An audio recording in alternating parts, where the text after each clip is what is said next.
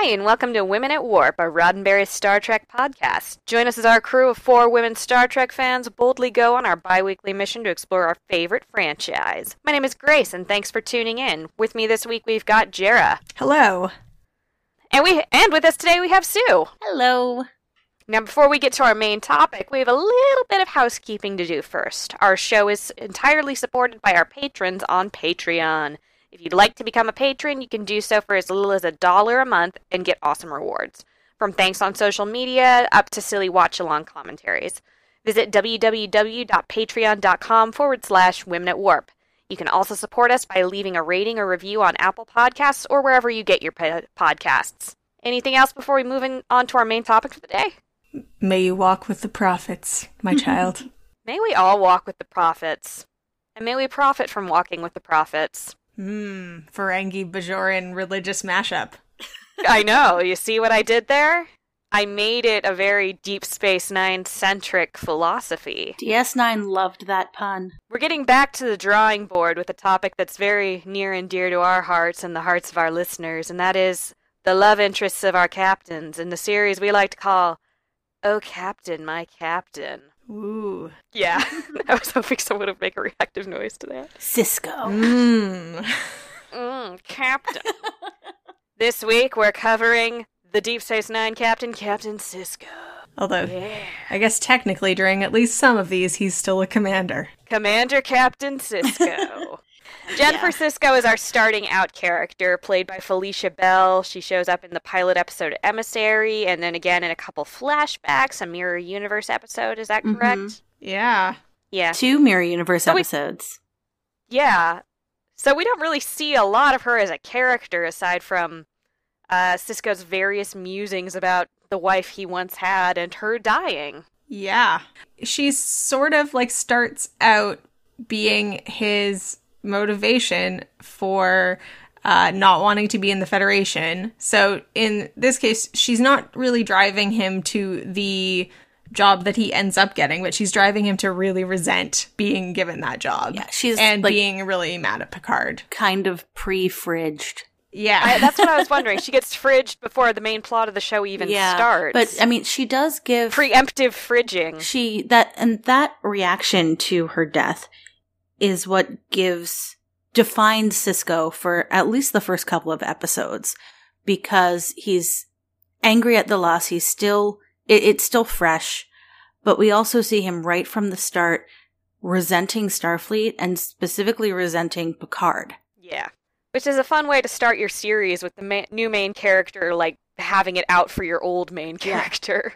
Yeah, it's interesting. And it also, is related to defining him as a single dad. And I think that aspect, obviously he remains a dad for the whole time, but when Jake is young, he's particularly, concerned for his well-being, worried he's gonna be sad, worried he's gonna be lonely and not be able to deal without his mom. That, I think, is a common feature of Sisko being protective of Jake for the first quite a while. And I know we've mentioned it before, but Avery Brooks was very adamant about Sisko being a good representation of Black fatherhood. Mm-hmm. Mm-hmm.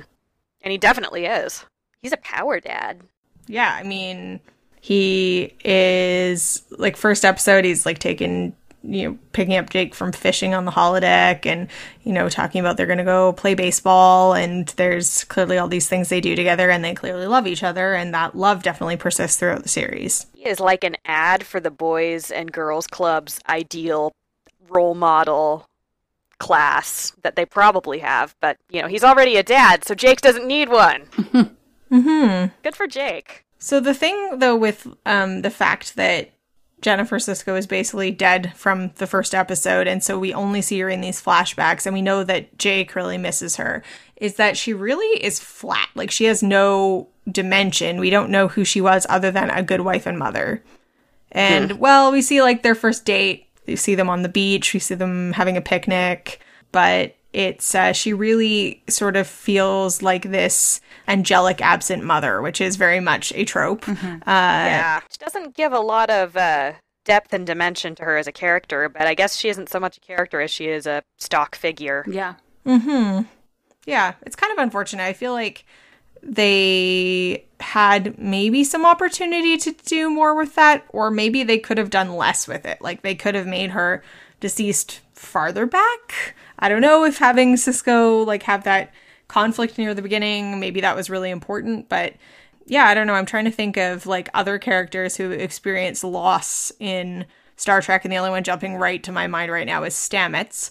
But in that way, like, we're not done seeing what happens there, but I think they're doing more to explore the loss than we actually get to see with Sisko. Yeah, we do have Picard losing his family in the movies. Oh, yes, yes. But again, it sort of gets left behind for there's a bigger plot at hand. Yeah, it's secondary. Yeah, whereas this is part of Sisko's character and part of his, early season, I don't want to be here, I'm done with the Federation, I'm just waiting for my replacement to show up. Yeah, and I mean, with, like, Picard and his family, the only reason they have more dimension is that they were in an episode, but if you hadn't seen the episode and you just saw the movie, you would just be like, oh, there's some people in an old-timey photo album. They mean nothing, yeah. Yeah, that died in a horrible fire. It's not funny, but kind of funny. I don't know, you guys, Picard never mentioned he had a brother before season 4. Or a nephew, by extension. Well, I mean, he wasn't really cool with his nephew. He's just like, awkward kid. Let me wait until he is old enough for me to have an intellectual conversation with him. I know, because that's me. I was just trying to make the Discovery joke. Oh. I just got it. So unlike some of our other captains that we've covered, Sisko really doesn't get as many love interests, and our next one doesn't come along until the next season. Yeah. And that's Fenna, played by then Sally Elise Richardson, now Sally Richardson Whitfield, who is pretty freaking fantastic, I gotta say, as Fenna in the episode Second Sight. Yeah, and they make a point of Sisko saying directly that this is the first time he felt, I believe he uses the phrase, drawn to someone since Jennifer died. He would go out of his way to say it dramatically, too, wouldn't he? I'm drawn to her. Yeah. For those of you who don't remember, this is the episode where he meets the alien lady in the red dress, and she is like, show me your space station. And she's actually goes, heck yes. She's actually a pretty positive version of the Manic Pixie Dream Girl, which I appreciate about her. And then, weirdly, he meets a woman who looks exactly like her, who is the wife of this weird, arrogant terraformer. Mm-hmm. And then it turns out that the woman that he's been hanging out with and kissing is actually just a mental projection of the wife who's really unhappy in her marriage, but can't leave him because she's sort of like Famke Janssen in Perfect Mate, and is like bonded for life. Bonded for plot's sake. Hey. Yeah, we really should cover that in an entire episode at some point. Just the consistency of us having women characters who are defined by being in shitty marriages. Yeah, because it is more than those two, but I think those are the only two that it's not. It's more than just you're marrying for an alliance, like Alan of Troyes, and there's some other ones in there where like it's a royal person who's marrying for an alliance, but like they technically do have free will. They just choose the like crappy option for the sake of their planet. Yeah. But in both of these cases, they like once you're there, you literally cannot break your marriage. They don't really say if it's like a biological thing or just a societal taboo. They just say that her species mates for life, which feels like a bit of a cop-out. It seemed like it was biological because, the guy could have divorced her if it was just that, like, it was her culture. Mm-hmm. I mean, I don't know. Maybe he thinks her culture is so strongly ingrained that he had to commit suicide for her to feel free, but... Spoiler, yeah. Well, who knows what the taboos are in her culture, right? Maybe divorce means exile. For what little we get to see of her as Nidell, though, you really get an idea that she is a restrained person, possibly coming from a really restrained background. I mean, the terraforma guy, words. Terraforma guy. Terraforma guy, he fights with the ground. terraformer guy implies that they used to be happy, Yeah. Mm-hmm. but also that, quote, all of his marriages used to be happy. Yeah. But he could divorce everybody else. He just couldn't divorce her. You're gonna marry this guy and you're gonna be with him for the rest of his life, which in theory is what people say when they get married. But it's kind of gone south a lot for him before. Mm-hmm. Feels like, I don't want to say she should have known better, but it feels like there was warning there for both of them. Yeah, I mean, so it's also possible he doesn't want to live without her because she's like the only woman that's, I don't know. Stuck with him. She's stuck with him because she's literally stuck with him, though. It's hard to say, yeah, like, Ira Stephen Bear said he felt the episode really didn't work because that Sisko and the audience don't really respect Sayatic, that's the scientist dude, and said his suicide felt like a wacky stunt when it was intended to be, like, actually really powerful, and it did kind of, it was like, oh, that weirdo. That's accurate. He does get his "witness me" moment at the very end. Yeah. Well, this guy, This guy, guys. he does have that scene where he's like, I keep having to one-up myself, and there's so much pressure, and what am I going to do next? But he does it in such an arrogant way that you don't care. Yeah. And he spends so much of his other time being arrogant that you don't care. Yeah. And then right before, I understand the joke, but right before he suicides into the dead sun, he yells, "Let there be light." Really? What guy? an arrogant jerk. He's relighting his son, but still, dude. Sue's scientist corner. Yeah, also, I thought about that science for half a second. And I was like, I'm pretty sure that this is not a thing. But I just don't have the mental energy for it. Yeah, so what do we think about Fenna? Yes. Well, I really want to say about Fenna and Nidell, we really do see a really good performance from Sally Richardson, although I'm biased because she was Detective Elisa Maza, and therefore I will love her forever. In Eureka? Gargoyles, man! Oh, sorry. Man. And I was like, she's in Eureka, but I don't know what she played. She was good in Eureka. Man, I just lost major geek points in that exchange. Eureka, Stitchers, CSI Miami. She has got a long and I guess I can't say varied, but she has got a long, illustrious TV career.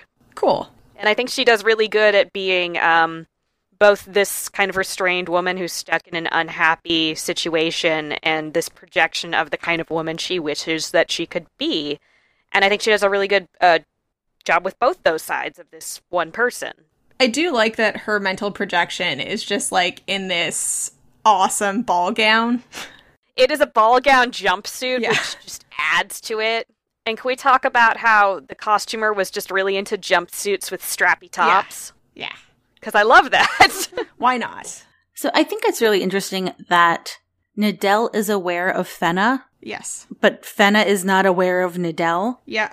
Mm-hmm. And yet, Nidell doesn't have any of the memories that from Fenna's projection. Oh, that's interesting. Yeah. Yeah. Because it also was a little bit creepy towards the end when, Fenna is gone and Nidell is, quote, free, and is talking to Sisko when he says, well, she was just like you, and I was in love with her. Mm-hmm. And Nidell is like, well, I don't remember any of that. Bye. I read that scene kind of more as like she was just like you in the sense that that Nidell could definitely be Fenna. I'm sure that was the actual intention, but it was just struck me But as it is interesting because, I mean, yeah, I guess you're supposed to think it's like subconscious and she can't remember it or she maybe thinks it was a dream or something, but she's basically mental projecting like a sentient being. Mm-hmm. Then the only thing that can remember is the projection. So that is very fascinating. I wonder if like you mind melded with her, if you could figure out like recover somehow. I think it's just locked away somewhere. Yeah, because like it must exist within her if the projection doesn't exist constantly and she brings it up repeatedly, and it maintains the memories from the previous time. And apparently this episode's original pitch from Mark Gerard O'Connell, Garrett O'Connell, originally the episode concept was this would be Bashir in Sisko's role here, and it's an abused woman that he's kind of trying to unravel what's going on here as more of a mystery thing rather than a romance thing. Oh, so more like the woman Serena from the, like, super intelligent people later on? I guess. I mean, in that case, she's not abused, but that's debatably, it's a very questionable treatment of people with mental health issues. Oh, yeah. But, we're also still at the point where Bashir is a little insufferable, so this episode probably would not have worked so well if that had been the direction they'd gone in. Yeah, and they really wanted to use this because they felt that they just weren't really sure who Sisko was still by this point. And our Stephen Bear says that he and Michael Piller had conversations about making Sisko the builder, on establishing the difference between him and Picard, the explorer. Sisko is a builder. He stays with the project until the finish. That helped us to see Sisko in a whole lot of different ways. He's a guy who's solid and real and human. The writers felt that giving Sisko a romance would help them to better define the character and would help the audience to better connect with him on an emotional level. Yeah, so far the only building he's done is with that weird clock. Did it help you connect with Sisko on an emotional level? Sure, why not? I guess I'm still sort of stuck on this episode with, like, how would you define Fenna other than freer and with badass dress jumpsuit? Well, she's more impulsive. She is not nearly as quiet. She is so much more carefree. Like I said, a little bit of a manic pixie dream girl, but not in the sense that I was annoyed by her or that it felt like she was being fun and precocious just for the sake of the guy she was with. She was someone who you genuinely felt like she was there to have a good time. Yeah, I would say I also got maybe optimistic. Yeah. Inquisitive. Mm-hmm. Also clever. She had some really good conversational one-uppage with him. Yeah, I mean, that's true. I just feel like overall, I didn't see her as, like, a challenging figure to Sisko, really. Like, I saw her as fulfilling, like, a fantasy. She's his rebound girl, I guess. That's what he's looking for, probably. Yeah, I mean, I wouldn't say it's definitely not anywhere as explicit or problematic as Perfect Mate, but it sort of felt like she shows up and then she disappears mysteriously, and like she is this fantasy of his, even though she has some more agency, but because she's like not tangible and she's not but flame and air. Her interests very much align with his. It felt like just kind of, I don't know, like I just realized she's kind of his Dulcinea, and her actual self is the Aldonza. Except in this case, Aldonza is straight-laced and has a stick up her butt. Kind of stretching that metaphor there. Yeah, and Sisko is all like, I must find her! This woman! Mm-hmm. She was wearing red. The mystery certainly seems to be a great deal of the attraction. Yeah. Which, let's be real, we kind of see that a lot with love interests, just in TV in general. Who is that girl? This is the A plot. Like, the B plot is about the terraforming stuff, so it's, like, it's kind of hard. I mean, I guess I would say I think they could have made a more defined character, but I think, you know, it is a Woman of the Week episode. Yeah, defos. It's entirely romance focused, and it's about trying to define Sisko. So that it is what it is. I don't know if it helped me connect with Sisko more, but it helped me like Jake more. Oh yeah, because I thought it was super, like, I guess healthy. Yeah, for him to say, like, it's okay if you like somebody else. Yeah, instead of like, you have to pine after my mom until you die. You know, which is the opposite of what Next Generation did. Right. Because, you know, 10 years after Jack Crusher's death, apparently Beverly hasn't been on a single date. Well, that's a bummer. I mean, if you believe the naked with now, anyway. Scottish Ghost candle. Oh, sorry. I thought talking about season 1, not season 7. The ghost candle happened later. Yes, yes. And she really didn't start dating until after Wesley left the ship, so that's messed up. Yeah, I do think this establishes a lot about how Jake and Sisko have a healthy relationship in that they're communicating and that they understand each other and that they're giving each other free reign of their own lives. Yeah. I'll also still say probably Sisko and Fenna is probably still healthier than Crusher and the Scottish Ghost Candle. Oh, definitely, by miles. Uh-huh. Grandma's Scottish Ghost Candle. Oh, God.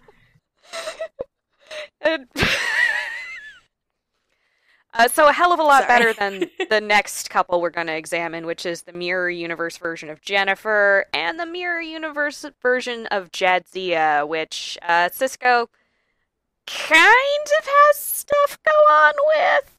Not in the best way, though. How'd we... I mean, so recap, in the Mirror Universe, we find out that Sisko and Jennifer are still married. Jennifer is still alive, but they have not even spoken to each other in 5 years. And Jadzia is his mistress. Yeah. Well, and that Mirror Sisko is dead, or like after the first Yes. Mirror Universe episode, Yeah. or presumed dead. So Smiley goes to the Prime Universe and gets Prime Sisko and says, "We need you to convince your ex-wife in the Mirror Universe, or your separated wife who hates you, to to share a discovery with the rebellion, or to..." I don't remember. She was so boring. Yeah. It's something like she's working on this major project for the Klingon Cardassian Alliance, and I forget if it's just like sabotage the project or not to work on it, or if they want them to like give the research to the rebellion instead, or it's one of those things. Yet she's got a giant Terran emblem on her dress. Yeah, because It's a little obvious, don't you think? That's because they're supposed to be like stars, like in the Mirror Universe, the like way that they talk in DS9, the way they talk about the Terrans and make them all wear Terran emblems on their chest, and you see that when like Smiley and Bashir, or not Smiley, when Miles and Bashir in the other episode are like put to work in the ore processing unit in the first Mirror Universe episode. That's like a very strong parallel that's drawn about like the enslavement of the humans, or the Terrans, and so like she's wearing that because she's lesser than the rest of the people. Oh my gosh, so it really is like the stars on thars for the Sneetches. Yeah. So this is the Sneetches meets the 1990s rom-com with Sigourney Weaver, Dave, but in the Mirror Universe.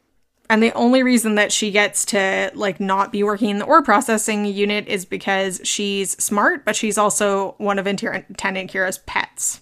Mm-hmm. Creepy. Yeah. And then there's a situation with Jadzia, which is even creepier, in that apparently Mirror Sisko is sleeping with Mirror Jadzia, and then when Prime Sisko shows up, he just kind of sleeps with Mirror Jadzia to keep up for the facade, pretending he's Mirror Sisko. Yep. Yeah. In the second episode, she does smack him and say, you know, this is for sleeping with me under false pretenses. But like, I've done a lot more than slap him. That's the end of it. Yeah.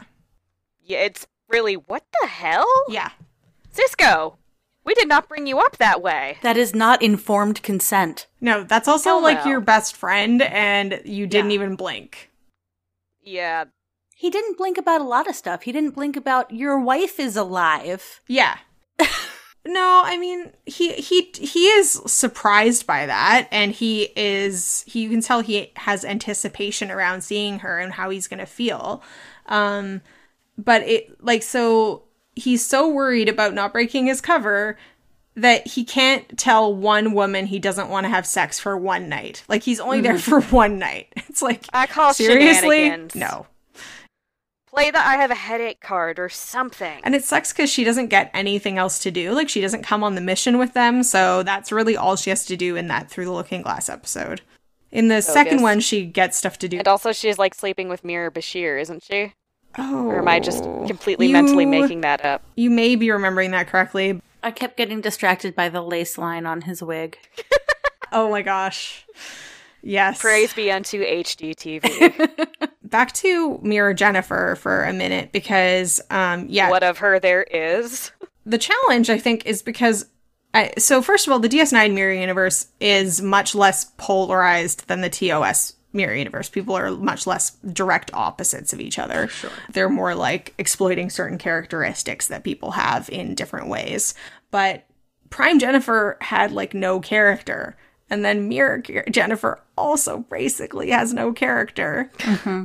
So, multiple continuities of the same character, and they couldn't once give her a personality. I mean, we know she's a scientist in the Mirror universe. I forget if we... Do we ever know if she was a scientist in the Prime universe? I think she that was. would have been interesting. But what of? Okay, quick check. Typing break. Okie dokie. So, Jennifer Sisko liked camping. No. Jake, I want you to have it. It's your mother's lumberjack boots. Yeah, it doesn't even say. It says, according to the Star Trek Encyclopedia, Jennifer Sisko was a Federation scientist, and in the novelization of Emissary, she was a Starfleet officer with the rank of lieutenant, but neither of those were actually established in the series. You'd really think someone would have gotten around to this, like, at some point. Yeah, like, she's a scientist just like Mom. It's not like you didn't have a chance. There were 7 friggin' seasons. But if anything, like, she actually is supposed to be just like her, because she, first of all, realizes that Sisko isn't who he says he is because he's too nice. And he sort of admits, no, like, I'm not your husband. Again, just like in Dave. And then in Shattered Mirror, Jennifer comes through and wants to see Jake. And Jake is the one who's really, like, driving that they go back to the Mirror universe, and he is, like, she's just like Mom. Like, she's just like her. And it is, again... boring? Yeah, it's a little boring, because Prime Jennifer was boring, and they don't put in anything new. Like, they could have made her, I don't know, a comedian. They could have made her, like... make her a hardcore lumberjack if she likes camping so much. Just do something! Like, I don't know, an adherent of some weird practice, or they could have made her, like... or a mommy blogger. There's so much you could have done. Just do anything. Yes. She could have been, like, writing... Well, she doesn't have a kid, but she could be like, I want to be a mommy blogger. I need to meet my counterpart's son, so I can... I need a child so I can exploit them for monetary gain and internet fame. Yes. She could be working with the Resistance more than just helping Sisko with this one thing.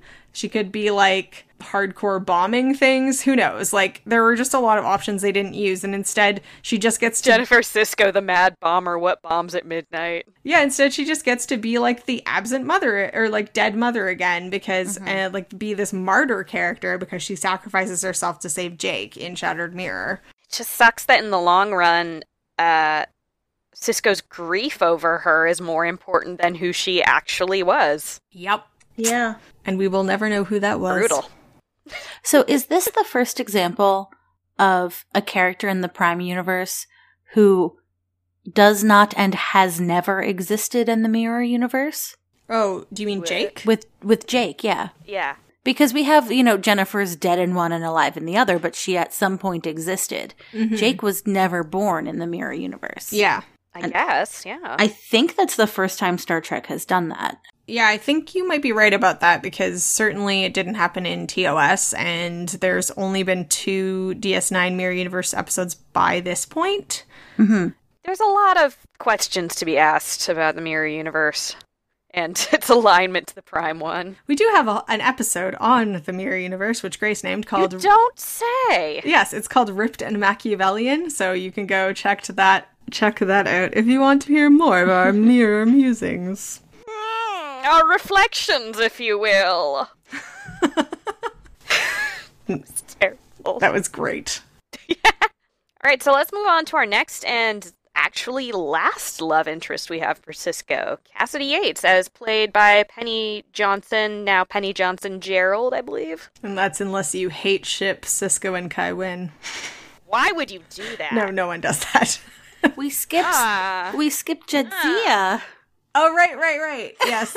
Yes. Prime Jadzia in the one with in Loxana's the remake of the episode menopause. Sarek.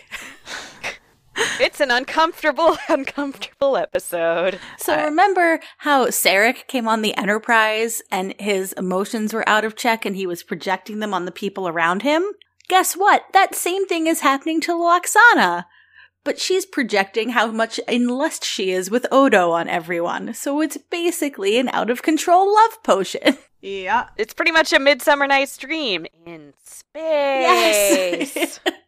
But worse. Anyway, we have Jadzia relentlessly pursuing Benjamin throughout this episode, and it's so terrible. Yeah, it reminds me of, like, the Bimbo Dax when she splits into two, and it's Bashir's fantasy. Like, she's not that dumb in this episode, but she's pretty dumb. It's like, when she becomes infatuated, you're just supposed to think, like, she will put all intelligence aside. No. We've established when she becomes infatuated with another main cast member, because we've seen her go after guys before, and she doesn't act this dumb. No, she's normally fine. Yeah. I mean, and everyone acts weird in this one. And, like, Barial's in love with Dax, which is also weird, because Barial. But, Jake is in love with Kira. Kira and Bashir are in love with each other, which made sense at the time. And then what's going on with the O'Briens again? Quark is in love with Keiko. Oh, right. That part's funny. Kind of. And they're also just fighting. Yes. Yeah. They're Like, all, like, fighting over always. each other. And Yeah, it's the Gratitude Festival. Eldar Joy, I guess. Yeah. What can we say about this, really? I feel like the less said, the better. I mean, I guess we can reflect a little bit on, like, how cool it is until this point that Dax is his old friend, old man, in a young woman's body, and there really hasn't been any indication that there would be a romantic interest, which is awesome, because we, like, very rarely do see strong opposite-sex friendships in pop culture. And there's even, like, you know, people still will say, like, you can't really, like, believe you can't really be best friends with someone who is, like, of the gender that you are sexually attracted to, because it'll always get in the way. And that's clearly not true. So I think it's really unfortunate that they added to the exposition that, well, Loxana says that there must be some latent feeling for the person that you went after, even if it's unconscious. Because it would have been so much better if it really were just the next person you saw. Yeah. Right? Because now you're telling us that Jadzia is at some level attracted to her old friend. yeah. At some level, we had established that the entire crew is just horny on Maine. Well, and it also doesn't make sense, because why wasn't Quark going after Jadzia? Because we know Quark has latent feelings for her. Yeah. And why wasn't Bashir going after Jadzia? It doesn't make a lot of sense. Yes. So anyway, it's also kind of unfortunate, because it's sort of like Betazoid menopause, and this like idea again that, like, women's reproductive cycles make them crazy and Destroy everyone around them. well, I mean, it's like, it is actually supposed to be a virus, I think, that she has. Yeah. Yes. But that affects older Betazoid women yes. only. Yeah. Good grief. If you're over 40 and a woman in pop culture, you can't catch a break. But luckily, Jadzia and Sisko go back to just being best friends after this. Good. So now we can move along to our final love interest, Cassidy Yates! Cassidy, yay! Cassidy Yates! As portrayed by Penny Johnson-Gerald. She's introduced in family business in a B-plot that is Adorable. way less unsettling. It's adorable and so much better than the A-plot. I mean, okay, I have to defend family business for a second here. It is way less unsettling than the full back nude Ferengi makeup of that Andrea Martin wears in that episode, and the fact that she needs to wear it to make Rom feel comfortable. But Andrea Martin as Ishka was amazing, and it is sad that she was so like frustrated by the makeup that she didn't come back. Yeah, I really love the idea, though, of this being the first episode of any Star Trek series that someone watched, and they get to be just like, what the hell is going on here? People go to conventions for this? And don't get me wrong, I love me some Coombs. We know this, but this episode's A-plot is just really... It kind of puts all the weirdness and inconsistency of Ferengi culture as it's been written on full display. Although I do like the insistence that everyone is just really intense about tipping on the home planet. Yes. But that's our A-plot, and we're talking about the B-plot, which is great, and that... B for baseball. Yeah, Jake has this great lady he wants to introduce to his dad, and everyone else who has met her is like, are you going to meet her, Ben? She's really great, you should meet her. And so, of course, Sisko's like, I don't care. And then he finally meets her, and it's like, baseball? Baseball! It's like when all those people were like, you should read Harry Potter, and I was like, I don't know, it can't be that good. Yeah. I kind of love that they get together because they both love an outdated sport. Yes, exactly. I think it's adorable.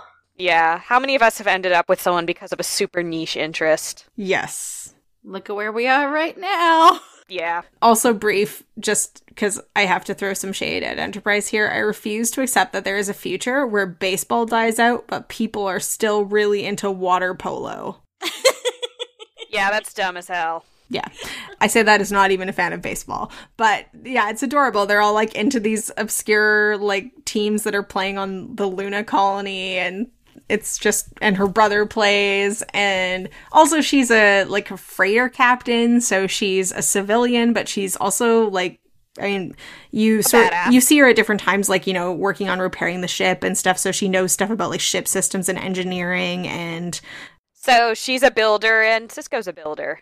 Yeah, and she's, like, not in Starfleet, but she's doing this cool other role that's not really conventional for, I mean, we would see, like, women in that role in our society very infrequently, like, you know, women truckers, women, other types of, like, cargo delivery. And we get to bring back that Star Trek trend of giant hair in her introduction. Oh, yes.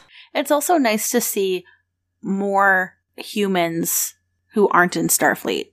Yeah. I also just love that she doesn't really care that much about Starfleet. Like, she isn't like, oh my god, you're the captain, wow. Like, she just is like, yeah, you're a person. I'm a person. She's We're not both impressed doing by cool his stuff. title. Yeah. Yeah. She is also a captain. Yep. Yes. Who cares? Yeah. I got stuff to do. Mm-hmm. And we definitely get to add some dimensionality into her character the next time we see her in For the Cause. Yes. We find out that Cassidy is smuggling to the Maquis. Yeah. And we get to see a whole bunch of dimensionality added to her character rather than just being the love interest. Yeah. This episode has my absolute favorite Ben and Cassidy shipping scene, which is when she gets up to go on her cargo run and he rolls over and smells her pillow. Diesel. That is so sweet. Anyway. I think this is one of the only times in pop culture I can think of where we have the whole case of being like, you're a criminal, I have to turn you in. And it's like, oh, but don't you love me? I do love you. Okay, I'll take it. And then them being like, all right, I guess I'm just going to serve my time and then come back to you. Yeah, so what did you guys think about this episode? I found that interesting but unlikely. Yeah, and I mean, certainly when we talk about the next episode, I have some more thoughts on that. Yeah. But even with this one, I was surprised. I didn't really remember how much she like outright lies to his face. Like, yeah. I think I 100% understand why she's doing what she's doing. I have always been someone who would like sympathize with someone who's delivering medical supplies, even if it's to people who weren't necessarily on the right side of an issue. And the Maquis, we know, is a complicated issue, and the staff in like Miles is standing up for them in this episode, and other people are having a problem with it. It's complicated. But I think what would damage the relationship even more than that is the number of times she lies to him. Yeah.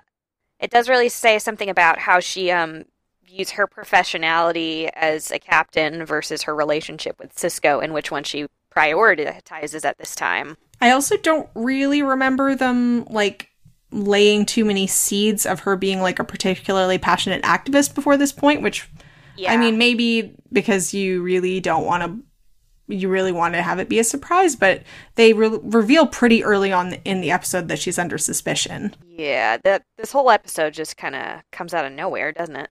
I mean, if you're part of what the Federation is considering a terrorist organization on a starbase operated by a Federation captain, how loud and passionate are you going to be about that activism? Okay, that's fair, yeah. Yeah, I know, but like, how did she get recruited? Like, we don't really Yeah. learn that much about it. Someone told me we needed medical supplies. And like, her crew's in on it, presumably, and they don't really talk about what happens to them.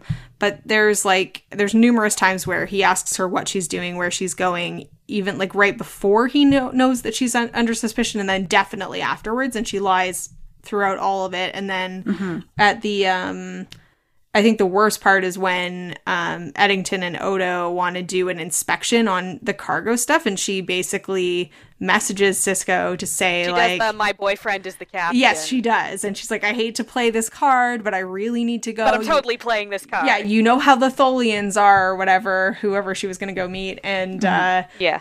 and he sort of goes along with it because he doesn't want to believe she is guilty. And it He even tries to kind of convince her, hey, let's go away to Ryza for a while. It'll be fun. yeah, like, it's hard because, you know, it would hurt him, but he actually doesn't seem that hurt is the weird thing.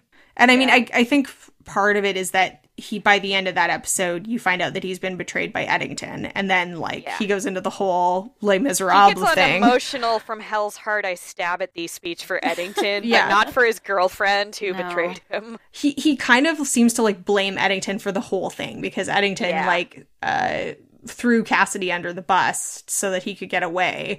But he doesn't really like seem to hold Cassidy that responsible for what she did. Weird. I mean, Sisko's used to dealing with sort of moral and ethical gray areas based on just where he's stationed. And I can totally believe Sisko sympathizing with the Maquis. Oh, yeah. Yeah. But he's also duty-bound to send his girlfriend to jail. Yeah, and this whole situation is made even weirder by kind of the lack of reaction to it in the next episode, Rapture. Mm-hmm. She comes back from jail and they just are like, okay, we're immediately picking this up where we left off. Yeah, they only seem to really mention it in the teaser where Jake is like, are you going to get back together? Yeah. And Sisko's like, I don't know. Yeah. And this whole time when the main plot of the episode being Sisko is obsessed with this ancient Bajoran city and it's kind of destroying him, and he's like telling Cassidy and Jake, no, this is something I will die for. I have to see this through. We don't get to see her at all play the I just got out of doing time for you situation. Like, she doesn't at all say, I've been in jail for... Can we also talk about how this show's primary black woman character is a character who does time because of her boyfriend? Well, I mean, she did time because of her own decisions. Like, she deceived him. Like, it's just that he didn't help her escape. Yeah, she's like not taking the fall for him. Yeah, I just feel like there's something to be said about that. I don't fully know what. Yeah, it's, I mean, but I thought Rapture was weird, and I think that... on rewatching it, was just fast-forwarding through it to the parts with Cassidy, because the episode itself, even beyond this sort of B-plot to it, is just really odd. Yeah, this is the one where he basically has these visions that... He turns into Richard Dreyfuss from Close Encounters of the Third Kind, even down to playing with his food and shit. He goes so far as to, like, he's prophesying to random Majorans on the promenade, and he... falls, like, stumbles into the signing ceremony for Bajor joining the Federation and is like, you can't! The visions tell me! Bajor must stand alone! And the admirals are all like, oh, you're so lucky you're the freaking emissary, man. You would be so fired otherwise. Yeah. So Cassidy's just come back, and she's basically, as well as Jake, which was even harder to believe, asked to accept that he would rather die. And she's doing this whole, like, you need to be here for your son. Like, how can you tell us that this vision you're having in the future of Bajor that's in your head because you're sick is more important than your son who's standing right in front of you? And he's just like, it just is. I'm the emissary. Let me do what I want. No, you're being a dumbass emissary. I love this relationship because their communication is so honest. After she comes back from jail. Yeah. Other than the episode where she lies to him for a whole episode about smuggling from the Maquis, their communication is actually, I think, a really good example of a sort of honest communication in a relationship, and her being like, I can't believe you're doing this, and him saying, this is what I need to do, and this goes on throughout the whole rest of their relationship. Yeah, I like how we see it in Bada Bing, Bada Bang. Also, she's the one addressing him, being like, what is your problem with going to this 60s hologram? And he's like, I'll tell you what my problem is. I'm not going to sugarcoat it.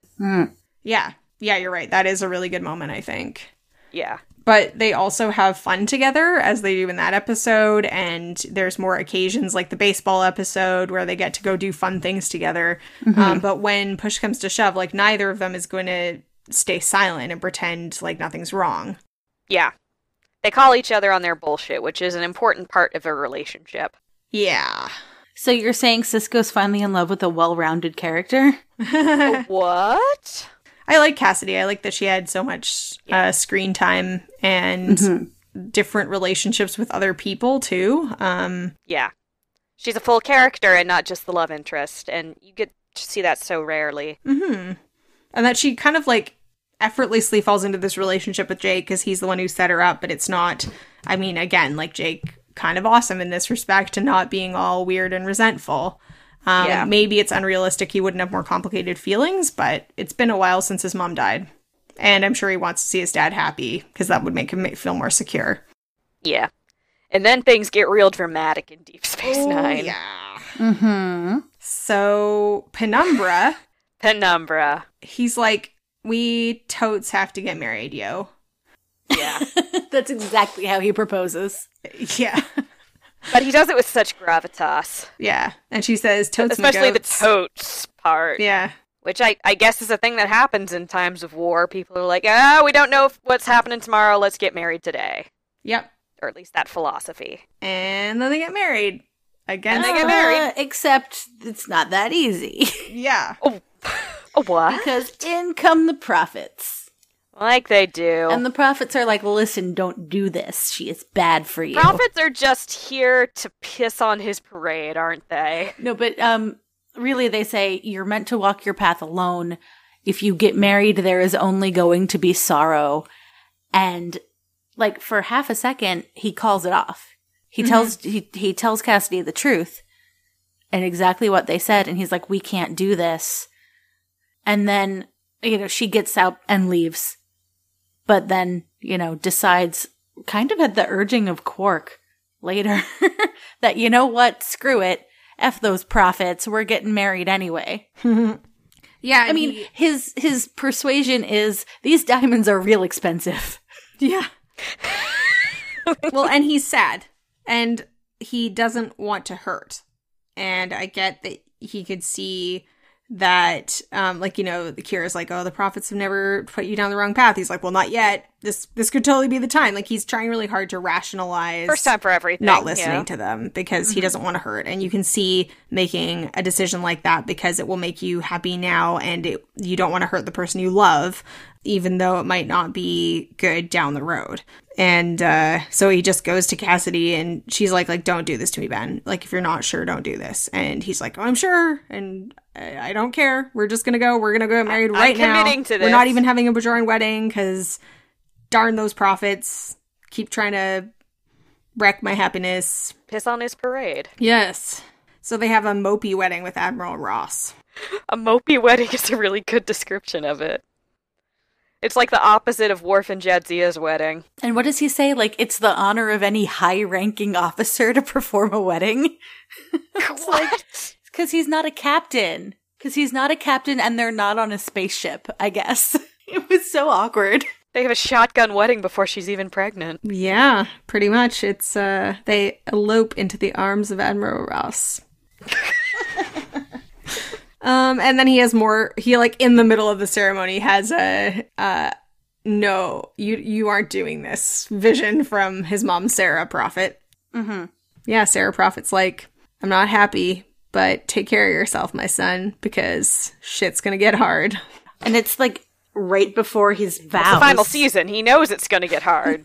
Man, but I mean, I just feel like, okay, so first of all, if I was Cassidy, I would not have made it through Rapture in that relationship, so I guess props to her. Be like, look, I just got back and you're gonna go build a temple? Okay, bye. You have to get through Rapture to get through bada bing, bada bang. I mean, the first part, the like, I've just discovered where this temple is, let's go excavate it together, I'd be like, cool, that's fun and adventurous. But the part where you're like, I need to die now if it means seeing the whole universe like I saw my baby son, that's when I'd be like, okay, peace out. Also, just how hard would you have pieced out if you had him being like, that baby I saw, but now it's the entire universe. He's miming holding a baby. It's just like, oh, wow. Okay. Going back to my ship now. Jake, I'm gonna come back once you've worked your own shit together. Yeah, just leave with Jake. Jake, we're going to your aunt's for a few days. So by this point, I guess I'm not surprised that she would accept when he's like, I can't get married to you. Oh, wait, I can. Like, I guess I'm not surprised if she stuck with him through the other stuff. And they do have a lot of, like, amazing moments. So, like I said, it's more to the relationship than the weird vision. Yeah.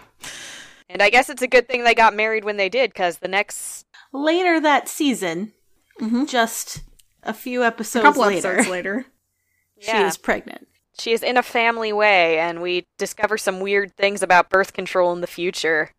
Yes. It's a two-person thing, which on one hand, that's neat, put some responsibility in the guy's corner. But on the other hand, why is it the responsibility of both parties? Yeah, that's ludicrous. It's weird. Yeah, they have a line that says, like, I guess one of us forgot to get our shots or something. And Sisko sort of says, like, yeah, oh, crumbs, I did not see Dr. Bashir. And apparently... yeah, both people have to go get, like, inoculated against baby making from Dr. Bashir. Either that or she was being super catty and, like, one of us forgot it, and it wasn't me. I also feel like it's silly that in the future we don't have birth control that you can self-administer. I don't... Yeah, that's... In all ways, it seems worse than what we have now. I don't understand how that would even work. Again, I want to believe it was just her being super passive-aggressive and going, well, one of us didn't do what we said we were going to do. That works for me. What we agreed on.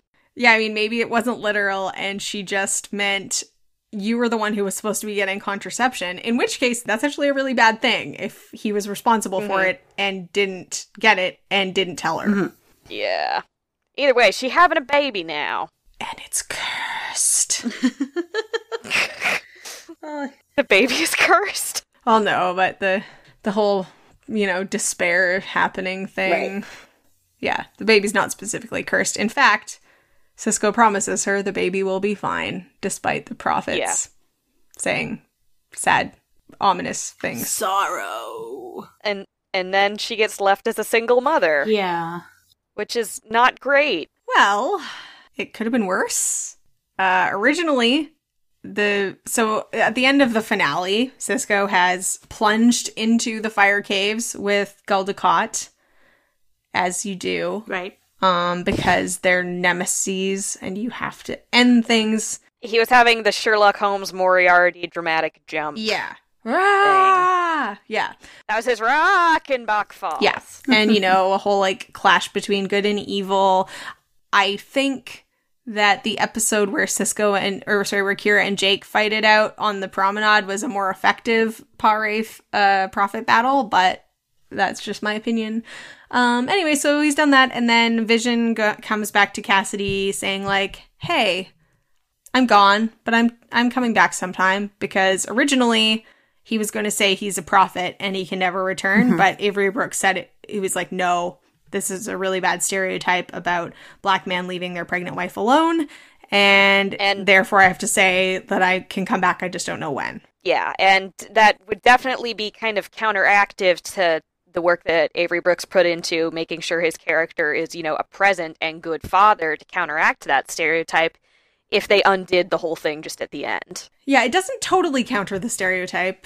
No, that's really unfortunate also. Yeah, but it also makes me wonder. I mean, the episode where we find out she's pregnant is the next to last episode. Yeah. Yeah. And then he leaves in What You Leave Behind. Why was it even necessary? Yeah. You know, rewatching a bunch of these season 7 episodes, and there's a lot of stuff that I like about Deep Space Nine pushing the relationships between characters, but sometimes I feel like their use of pregnancy especially verged on soap operatic, and and the whole like Jadzia trying to get pregnant just before she dies thing, I think are really good examples of that. Like, it doesn't really add anything other than to make it like supposedly like more of a loss or more dramatic or more sad. Yeah, to just up the emotional ante, up the stakes kind of cheaply. Yeah, which is unfortunate because there is that that thing that you see happen with a lot of male writers where they think, oh, I can't think of something to do with this female character. How about pregnant? Yeah, I thought the stakes were high enough because we already know and love Jake and Cassidy. Mm-hmm. And like that last scene with Kira and Jake looking out the observation deck at the wormhole, like that's what makes me cry. It's not the fact of like knowing that Cassidy's pregnant. Yeah, it was pretty unnecessary. Well, at least we know that from what we've seen of Cassidy, she's tough, she's resilient. She's going to be able to take care of herself and a kid. Yeah, in the novels that come immediately after DS9, the novels are Avatar book 1 and book 2. Okay, so both the books are by S.D. Perry, who's actually one of my favorite Trek novelists. She also wrote my favorite installment of the Terok Nor trilogy, and she co-wrote that, and she has written some other novels. And it has like Jake basically determined to go find his father, and sort of like exploring prophecy for indication of like when Sisko might come back, and Cassidy's raising the baby and trying to figure out if maybe the baby is significant in the prophecy, and it's pretty interesting. But not a great note to end your series on when it's the first black captain, primary captain. Yeah. I mean, I like the idea that they would have a family. That is, although I think they are a family with Jake, but like Jake's clearly time to spread his wings and fly a little more. Baby Jake. And I also like the idea that like you can have a grown kid and then still have another kid, and that like Cassidy and Ben are like not too old to be parents. I think that even though they're only married for like 5 episodes and it's very fraught with profit drama, their wedding or their marriage and their whole relationship is still way more functional than the O'Briens. Oh, definitely. That's not hard to do, though. I mean, they're already set up much more as equals than the O'Briens. Yeah. Even in some of these episodes we rewatched for this, we saw that. Yeah, definitely. I think it speaks really highly of her, because that would be hard to be in a relationship with the emissary. And we see that at several points, but I think if you imagine being in that position, that would be so hard. But the fact that she is always grounded in what she does and her own career and sense of fulfillment is, I think, what saves it. So while we established that Cassidy is the superior love interest, theirs is not the most ideal relationship. Accurate. Even if it's pretty good. It's definitely one of the better Star Trek relationships overall, definitely. I think. Mm-hmm. So Sue, where can people find you online? You can find me on Twitter at Spaltor. That's Spaltor. And Jera, where can people find you online? You can find me on Twitter at Jera Penguin, or on my website, TrekkyFeminist.com. And I'm Grace, and you can find me on Twitter at BoneCrusherJank. And to contact our show, email crew@womenatwarp.com, or visit us on Facebook, Twitter, or Instagram at Women at Warp. And for more from the Roddenberry Podcast Network, visit podcast.roddenberry.com. And remember, now that we're back in Season 2 of Discovery, we'll be doing weekly recaps on the blog. Discover Discovery with us.